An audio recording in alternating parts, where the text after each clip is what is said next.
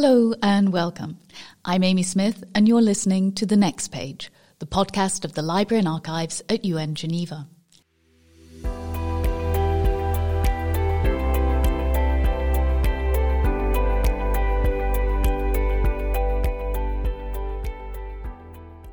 In this episode, we continue our exploration of multilateralism. Kathryn Lavelle is the Ellen and Dixon Long Professor in World Affairs at the Department of Political Affairs at Case Western Reserve University in Cleveland, Ohio. Professor Lavelle is a permanent member of the New York Council on Foreign Relations and is a Global Fellow of the Woodrow Wilson International Center for Scholars in its Global Europe program. She also serves as a member of the editorial review board of the UNCTAD journal Transnational Corporations. Professor Lavelle joined Francesco Pisano, the director of the Library and Archives, for a conversation around the ideas in her recent book, The Challenges of Multilateralism. She describes multilateralism as being the study of contrasts in motion. And as she weaves the story of the evolution of multilateralism from the 19th century to the present day, she writes that the incredible part of the story is that despite catastrophic failures along the way, humanity keeps trying to construct new ways to cooperate and to include more groups into these attempts.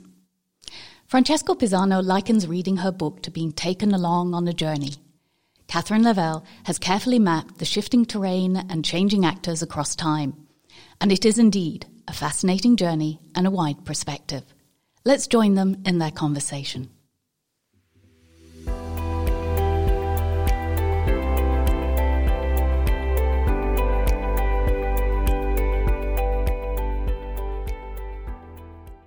Professor Kathryn Lavelle, thank you so much for joining us on The Next Page, this podcast of our Library and Archives designed to advance the conversation on multilateralism. It's so nice to have you with us today.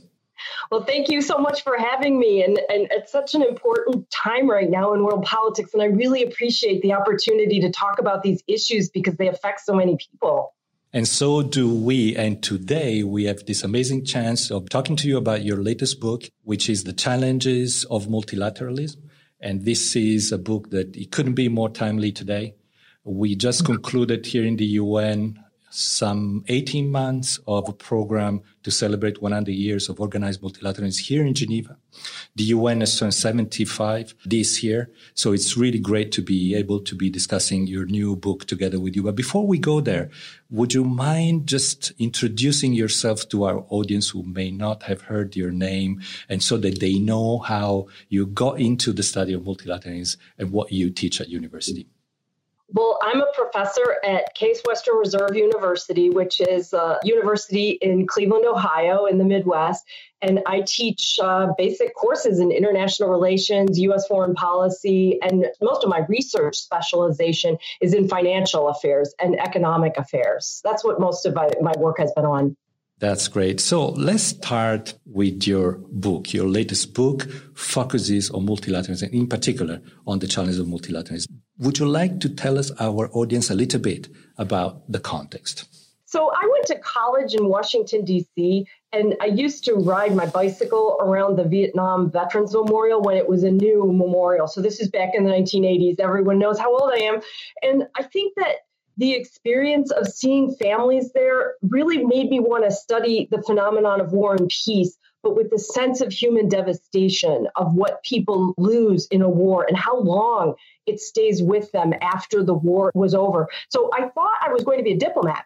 I thought that I was going to work for the State Department, and I actually did work for the State Department while I was in school for a summer in the U.S. Embassy. And, this experience of working in politics made me see what the differences are with what we learn in school. I decided to stay in school. I really loved teaching, and I went on to get a PhD in political science, and my dissertation was on the African group of states in UNCTAD. So I'd been to Geneva. That was my first trip to the archives when I worked in the archives in the 1990s. And it was a very exciting time at the UN. So the Cold War was ending, and there was this sense of possibility that the UN system could become what its founders had intended, but that the Cold War had made nearly impossible for many of these dreams. So it was an exciting time.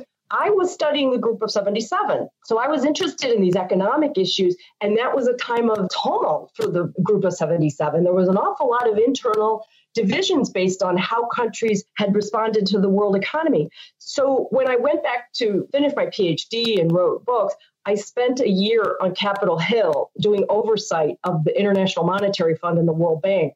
And I think that in writing the book, one of the things I really wanted to bring in is how the domestic and the international are connected, but also how practical world of politics, what all of you do in Switzerland, what people do in Washington, how that connects to what we learn in universities and what we have to offer as academics.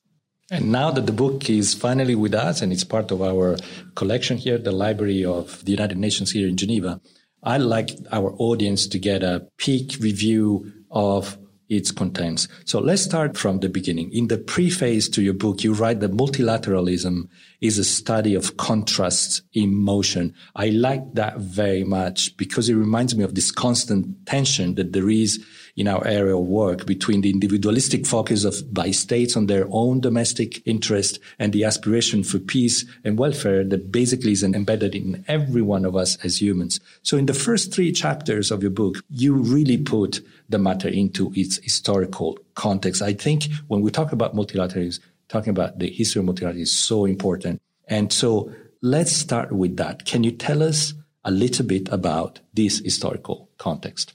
I'm sure your listeners know this very famous quote from Dag Hammarskjöld that the United Nations was not created to bring us to heaven, it was to prevent us from going to hell. I think what I tried to do in the first 3 chapters was give the readers a sense of depth and the breadth of the hell that multilateralism was intending and has always intended to prevent.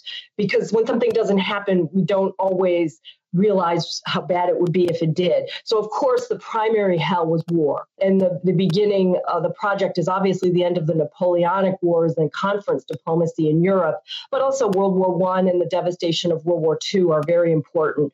The other hell is obviously poverty and the dislocation that came from the Industrial Revolution as workers were brought into a wage labor economy, but at the same time didn't have the same safety nets and social situation that they had before industrialization. Obviously, disease is one of these problems that has deep roots in the 1800s, and the same conflicts with disease existed. So the book talks about British trade routes and the problem of cholera and preventing cholera. Now, scientifically, they didn't understand how cholera was spread and all the rest, but they understood that in fighting it, they didn't want to destroy the British economy. So there's obviously the hell of human rights abuses. And now, our particular hell that we confront is obviously uncontrolled climate change.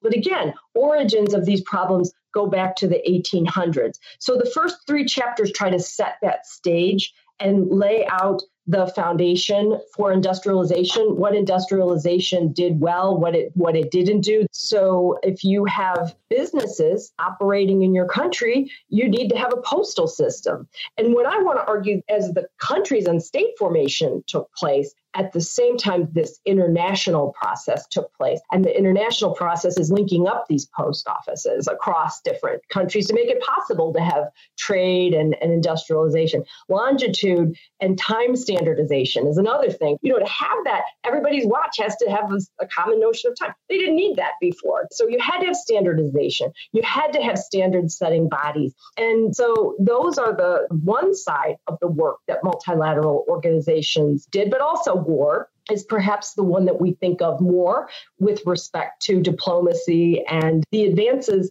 of industrialization that made war so much more horrific, the kinds of weapons, the number of weapons that factories could produce. So the devastation exploded, and then the need to try to contain the worst impulses of that process come out through these multilateral agreements.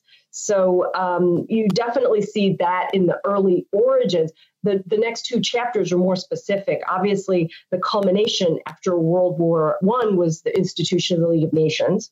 After World War II was the United Nations system. But the rise of the United States as a global power and the rise of the Soviet Union are very important in setting the stage for the kinds of great power conflicts that have impeded the work of many international organizations. And then the most important thing, probably for most of the world's population, is that after World War II, most of the world's population moved from some kind of a colonial or dependent status into a state system and then participated in these new multilateral organizations.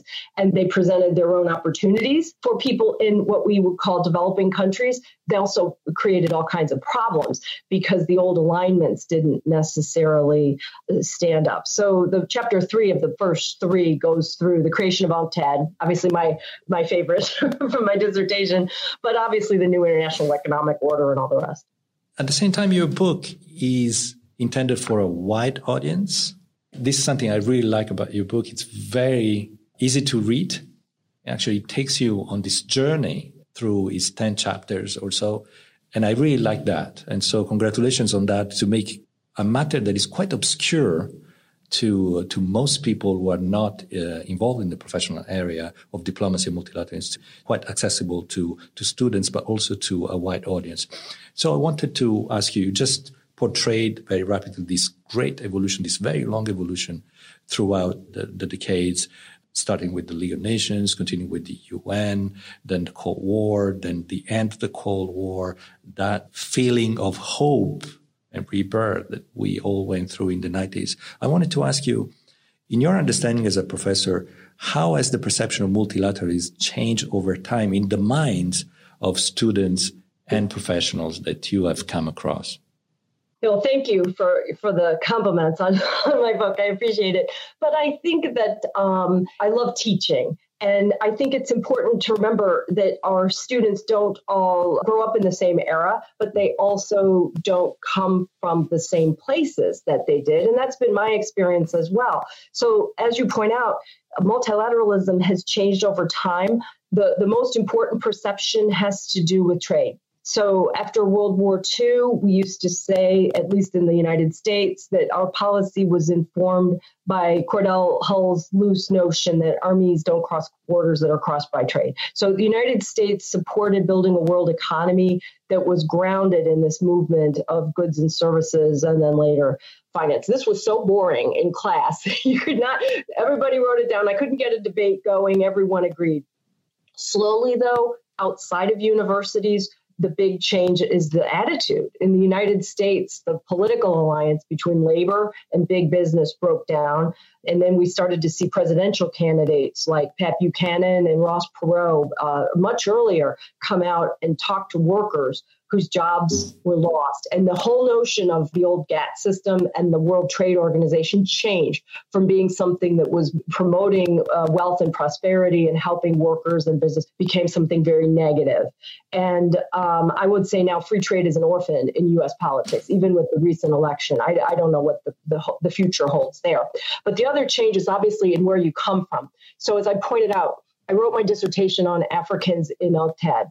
Africa always had different views of these institutions, at least in my lifetime, because they were, this was the quote unquote lost development decade. So this was a time when African countries felt that they were being subjected to policies by these multilateral organizations they felt were harmful. There were riots. So even within different fields of political science, if you went from African studies to international relations as a positive view of international organizations, whereas it was much more nuanced in many parts of the world because they were not always perceived as being friendly.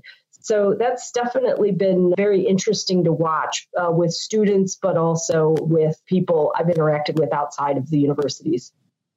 Thank you. So let's move to the core of the matter, which is the challenges of multilateralism. Actually, this is the word that gives the title to your book.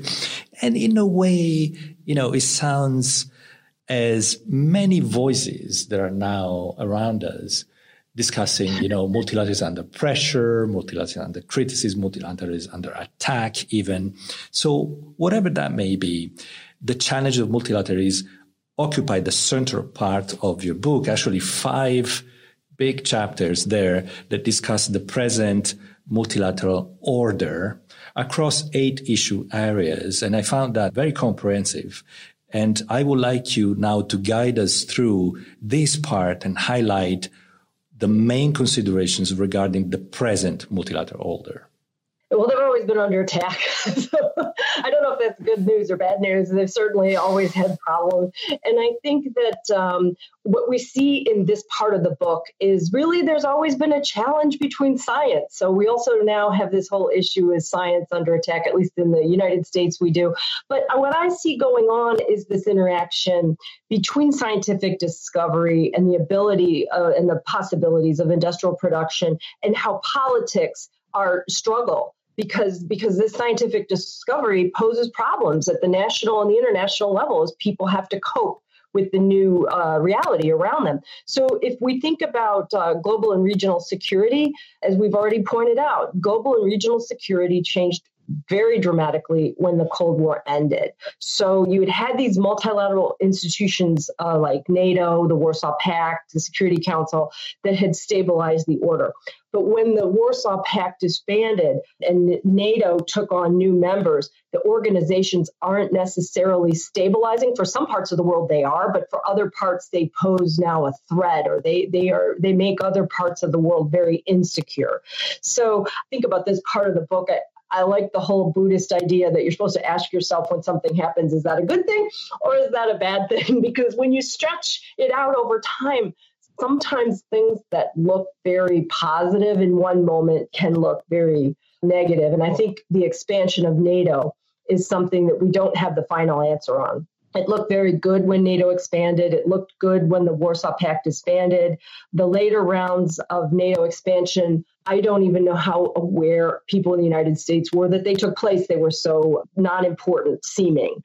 But the reaction that NATO expansion provoked in Russia wasn't seen in one day or even a year. But over time, the sense that Russia was being sidelined or wasn't being considered a great power has reignited an awful lot of tensions, and not just between equal adversaries anymore. So Russia doesn't have the same capabilities that it had maybe in the Cold War. But what we've seen now with technology is in fighting, it's used these weapons that are destabilizing democracies and driving wedges between allies. And I think for many of us, that's been very distressing, because I don't know that was the intent of NATO expansion at all. I like a happier topic, as obviously, well, I don't know if it's happy because of the pandemic, but the health and the environment. It's something I learned a lot about writing this book. And when you look at the issues here, I remind students that when I was young, we didn't have words like environment and ecosystem. They were very new words. They were something that we didn't understand, how an oil spill in California would affect the oceans, or how the use of a chemical like DDT would affect birds and other animals so far away. So as we started to understand all of these connections through science, the multilateral system had to react.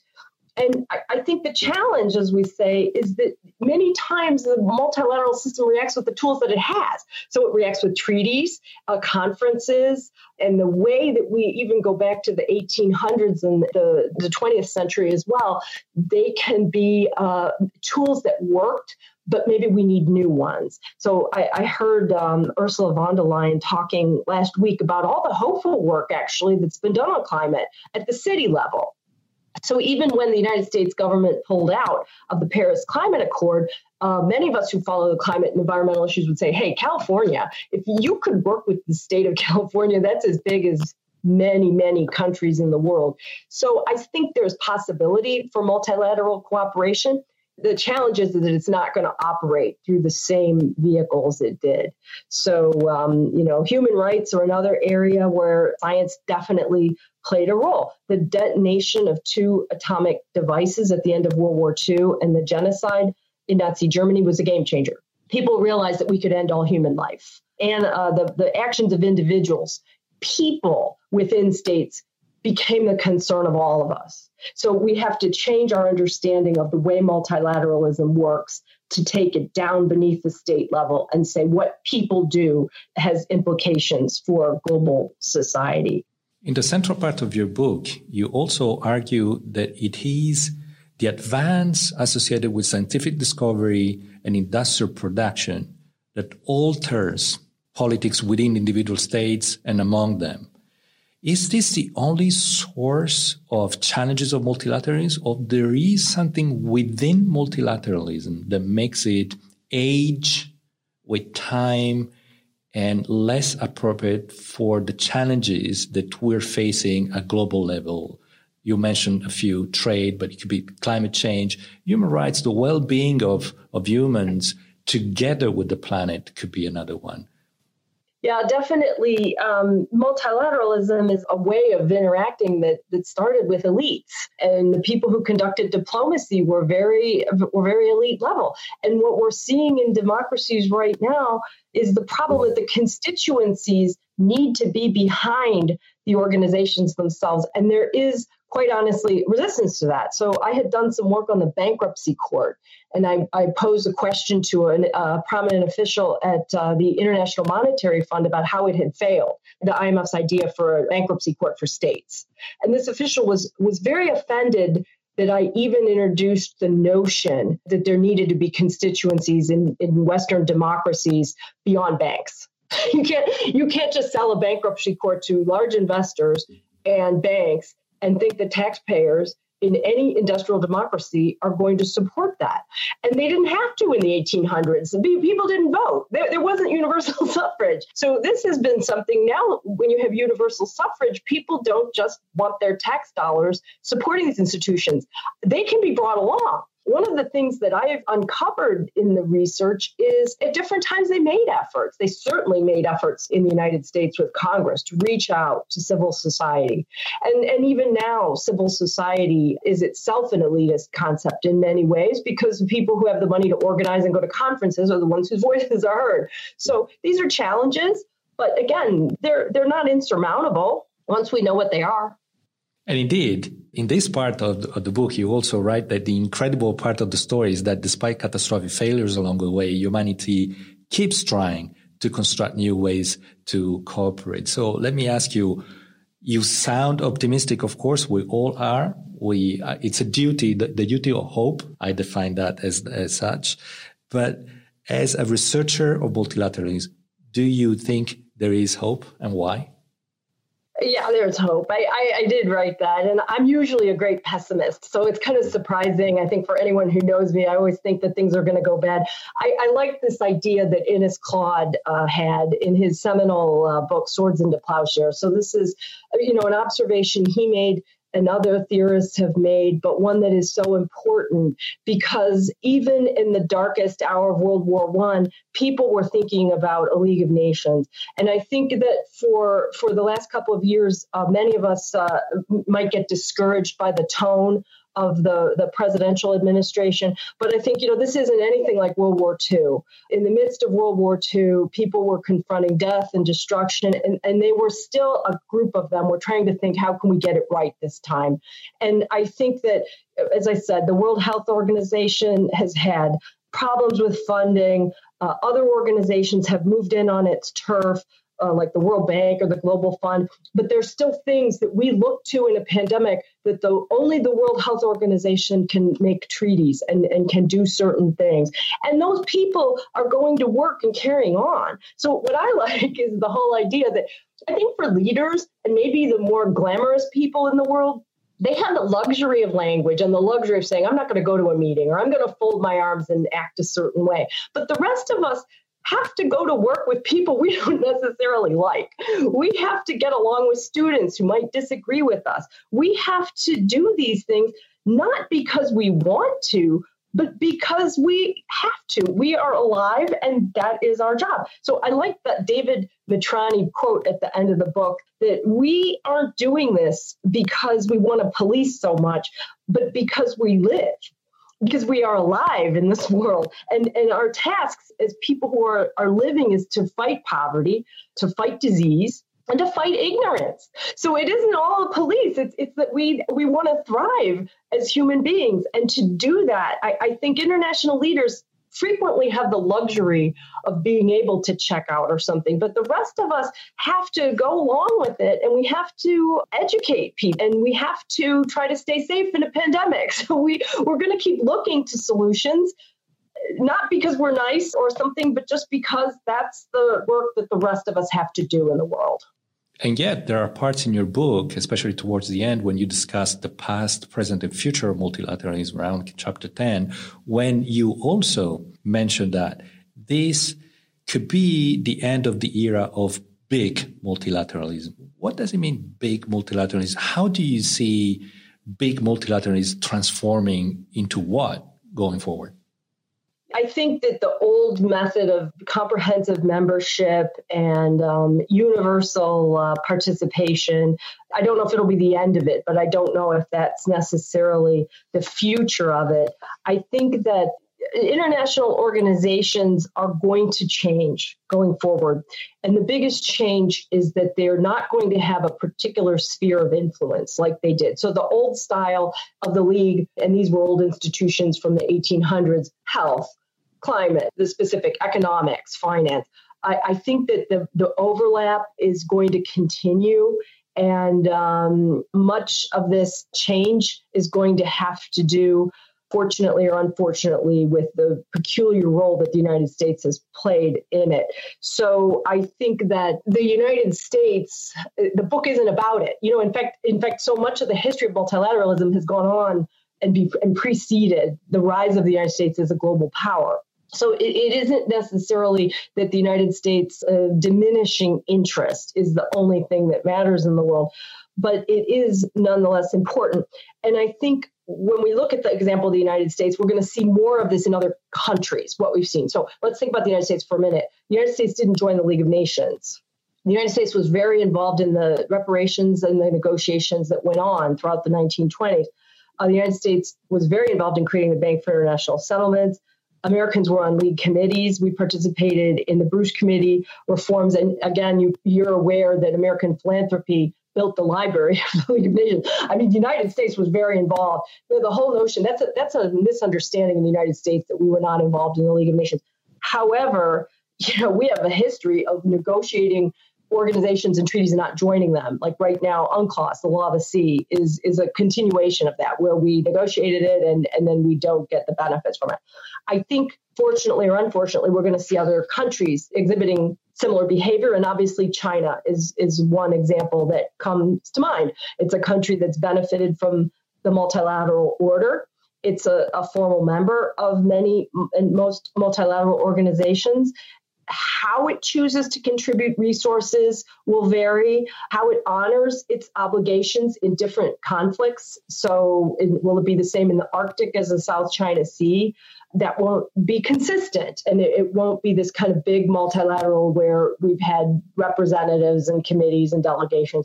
You're going to see individual politicians breaking from their own country on different issues, good and bad. So we've seen, the British politician David Miliband speaking an awful lot about migration. And his party isn't in power now, but he represents the International Rescue Committee, and he can still be a voice, speak about European refugee issues, even though the whole situation with his own country has changed. So I think we're going to see an awful lot of that. Philanthropists separating from what their countries want, countries not being consistent in their application, and organizations dabbling in each other's businesses. Let's stay a moment longer on international organizations. Now, international organizations are a fixture of multilateralism, at least since 1919, a little bit earlier, actually, if you think of the World Telegraph Union, the Postal Union, and other phenomena like that. But, today, large organizations in general, and international organizations in particular, suffer from several pathologies. They have a bureaucratic layering, they have structures that have aged not exactly very well everywhere, but there still are these global centers for global dialogue, understanding, fair voting, and what have you. There are spaces in which multilateralism can be practiced instead of just talked about or adhered to by rhetorical consensus. So when you look at these organizations, you have to admit, on the one hand, that if it wasn't for the UN, we would be rather behind the curve in terms of human rights, climate change, sustainable development. On the other hand, you have to admit that they're not adjusting fast enough to what seems to be the rise of global problems. So problems that were more or less perceived as national, solvable issues are becoming problems that need to be solved globally, as if multilateralism is much more useful now when it's perhaps being under attack more than in the past or the recent past. How do you see this? This is discussed in your book. How do you see it in the present context? Yeah, I think we have to ask the question, what does solve the problem mean? At what moment does a problem have a beginning and a middle and an end? And here, again, my experience in the UN archives, I think, is when I remember working in the library and all, you'd look at the old card catalog. I don't know if it's still there or not, but you would see these problems, the problem of Palestine, the problem of narcotics trafficking, numerous things that were from the 1920s. And the old system of cataloging documents, and they're still with us. So on one hand, you could look at that and say, what is multilateralism solved at all? But by the same token, in politics, this is where working practically in politics matters, because you work on an issue, you pass it on to the next group of people who work on it. You work on it, you pass it on. So the fact that international organizations have not quote unquote solved a problem entirely, that's a little bit much to expect, I think, in the great world's political problems that have their roots, if depending on how we want to look at it, in human nature even. The old international relations way of understanding this. So you look at a problem, I think Hans Morgenthau was one of the famous theorists who said, look, people are going to die. We're never going to solve the problem of death. That doesn't mean that we don't try to mitigate suffering, that we don't try to prolong death as possible. We don't throw up our hands and say that because a problem isn't eradicated completely, we've been a failure. And when we look at international organizations and these problems, I think it's the same thing. They are still centers of expertise. The amount of expertise on any international issue that is contained in the specialized agencies of the United Nations, of the people who work with them in domestic governments. That is a body of knowledge and a way of attenuating suffering that we need to be respectful of just because the problem hasn't gone away. Well, there's all kinds of problems that are really, by their nature, just never going to be solved. So how would you say, in a nutshell, the future of multilateralism will differ from the past of multilateralism? It's interesting because we look at democracy right now, and so there's a great debate about democracy going on within Western democracies, but also in other countries. And one of the big advances of multilateralism was that countries would make decisions by voting, that they would meet, they would discuss things, and they would make a decision that would benefit the most of them. This is something that's under fire in governance in general. Do we make decisions through voting? And some people have a bigger stake in some issues than others. So is it really the right way to go about these problems? But there's no doubt in my mind that broader participation in the work of international organizations is the future, because technology will make it possible. And also there needs to be constituencies for these organizations built in the countries that are supporting them. So as long as they're state-based organizations, the citizens in those states have to support them. And in order to do that, there's going to have to be broader methods of participation. I'm a little ambivalent about non-governmental organizations because they did broaden participation. But like I said, they broadened participation in some cases in organizations that weren't necessarily perceived so positively. The participation of transnational corporations in the WTO was not perceived positively in many parts of the world. But by the same token, human rights organizations, they've had their own scandals and their own questions raised about how much they truly represent people. When they could look at a problem maybe in their own country, it wouldn't be defined as a human rights challenge. So problems of poverty or police brutality, they haven't necessarily been taken on by international organizations. And yet they certainly pose huge political problems in Western democracies right now, particularly in the United States. So trying to reformulate some of these problems and make them fit the modern world is going to be necessary for large international organizations to continue their work. Thank you. Professor Lavelle, before we wrap up this episode, I wanted to give you an opportunity maybe to give some guidance to our audience about, websites, resources, other books that you may want to recommend them for more knowledge and getting deeper into the study of multilateralism. Yeah, well, if you're interested in the book, I would suggest going to the Yale University website because it tells you where else to buy it. I think they've done a great job of showing you other vendors. You might find it easier. But I think in terms of learning more, I think that right now we're also constrained by the pandemic. But we also have incredible opportunities because so much of the work of international organizations and the other organizations is online. So I would recommend that viewers interested in this could connect with think tanks. So the Woodrow Wilson International Center for Scholars in Washington, truthful disclosures, I'm a global fellow of the Wilson Center, but their activities are all online now. Similarly, HAI, the graduate school in Geneva, has had just a terrific series on world health. And I think it gives people the opportunity to see the workaday people. If people are interested in the Arctic area, the Arctic Circle Assembly has just done a great job of keeping that dialogue going because researchers can't go to the Arctic. So I think keeping up through that certainly has kept me busy and connected. And obviously, any of the materials that are available on the organization's websites, they all do a great job now, too, of keeping their agendas open. Students are really appreciative of that. Thank you so much, Professor Kathryn Lavelle. Thank you for joining us on the podcast episode to discuss The Challenge of Multilateralism, which is the title of your latest book. Thank you so much.